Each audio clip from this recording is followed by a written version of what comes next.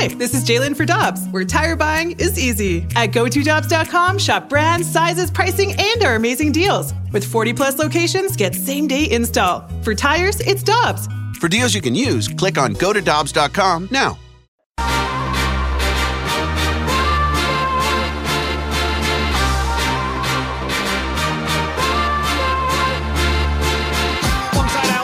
And Tanner Hendrickson. I'm Brandon Kiley. It's BK and Ferrario here on 101 ESPN. It's not often you can talk to a gentleman that's been covering the same team for 23 years, but that is what we have this distinct pleasure to do right now. Alex Ferrario has been talking a lot about the Blues and the Tampa Bay Lightning as a potential trade fit going into this offseason because of the cap crunch that not only the Lightning, but a bunch of teams around the NHL are going to be feeling. So we go right now to the 101 ESPN hotline to be joined by Erik Erlendsson. Erik, we appreciate the time, man. How you doing today? I'm good. I'm trying to figure out what to do with my time. I'm not used to having time off. In May, it's kind of weird for me. Hey, at least you got a first round of the playoffs, Erik. I didn't know what the hell to do with myself back in December. Yeah, it's a weird season, isn't it? It's kind of been a weird year, and it's been a weird playoffs to this point as well. It absolutely has, Erik, and that's really why we wanted to talk with you, because you're the expert of the Tampa Bay Lightning. And look, Tampa has had one incredible run, but they are running into this cap crunch right now because, I mean, what was it, BK? They have their top three guys that are making like $25 million. And with this flat cap and with, frankly, a lot of guys that need to be re-signed, it does seem that Tampa might have to move some players. And the one that I've isolated that could be somebody the Blues target has been Ross Colton. So I guess let's just start with the cap crunch that Tampa's going to be in and how they resolve it. Yeah, it's going to be tough to resolve. They've been under cap constraints since the COVID year, and the cap went flat. And, we just had lunch, a couple of us media members the other day, and we were going through a list of players that were part of the two cup teams with Tampa Bay that are still contributing to other teams. You could make a pretty good team just off of those players, right? Yanni Gourde and Carter Verhaeghe and, Blake Coleman and Barclay Goodrow and Ryan McDonough and all these guys that are still really good players that they've had to let go just because of the cap. And it's probably going to be an even more difficult situation this year. The cap's only going up by $1 million, although I'd keep an eye on the potential for the cap to go up. I know there's some push on the PA side, to kind of kick this inflator to kind of get the cap to go up. So that would be a relief to a lot of teams. I mean, 20 to 30 teams are up against the cap, kind of already for next year. But yeah, Ross Colton is a guy that you have to look at. He's a restricted free agent. He has arbitration rights. Julian Brisebois has already shown in the past that if they feel a player's arbitration rights award could potentially, hurt their cap even more, they're not afraid to walk away from it or move on from it. And we've seen them do that with a couple of players. I think Colton's probably going to fall in that category, although I expect a trade rather than a non-qualifying offer, just because Colton's still young. He's got top six potential, or middle six potential for sure.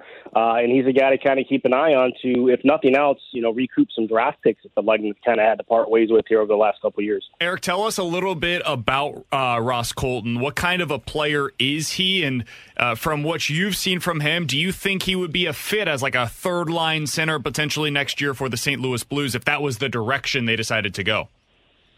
Yeah, he could even play, middle six. He could play on your second line as well. He moved up to play, the right side off of the face-off circle there on the second power play unit for the Lightning. He has a really good one-timer from that area. He's not afraid to shoot the puck. That's one thing you notice of him over the last couple of years is that when he gets an opportunity to shoot, he very rarely passes it up. So, he's got that mentality. He's very versatile. He can play center. He can play wing. He can kill penalties if you need him to. He doesn't kill penalties for the Lightning, but, he has that in his back pocket as well, and he's got good speed. He's a really good forechecker. He has a nose for the net. He loves to get around into those dirty kind of areas, and he's just a lot of versatility, and he has a penchant for kind of showing up in clutch moments. Obviously, he had a cup-clinching goal against Montreal in 21. He had a goal with 1.2 seconds left on the clock in the third period to give the Lightning a 2-0 series lead last year in round 2 against the Panthers. And again, he's not a player that the Lightning want to let go, but they just might have to at some point. And he is probably their best commodity when it comes to making this sort of a deal because of all that versatility they can bring to the ice up and down the lineup. Well, and that's what I was just going to say, Eric. I mean, everything you just described, it's like, why would they want to trade that guy? But obviously they're in a tight cap place. So I guess a follow-up with that is, do you believe that they would start there, or would they start maybe at the top of a guy like Stamkos or Kucherov or Cirelli to see if they can trade that individual before they start at the bottom? Or do you really believe that it just is going to come down to a guy that's an RFA that they just can't re-sign? It's going to come down to that. The RFA that's going to have a hard time re-signing because, he's making 1.2, I think, right now. In an arbitration award, he's got a 20-goal season under his belt already. I just mentioned the clutch goals. I mean, if you're his agent, you're going into an arbitration meeting, highlighting all that stuff. I think he finished with 16 or 17 this year and primarily playing a third-line role most of this year. So you have to figure he plays maybe a second-line role. The production goes up a little bit more as well. And I just think that in whatever arbitration award he would get, it's probably going to at least triple his salary. And that's something the Lightning just can't afford. That's why, as much as they would love to keep Alex Killorn, he's going to be an unrestricted free agent at the end of this year. He's another player. Doesn't want to leave. This is the only organization he's ever known. He was a 2007 draft pick. He's the longest tenured player in the organization. He's coming off of a career year, and he absolutely loves this organization.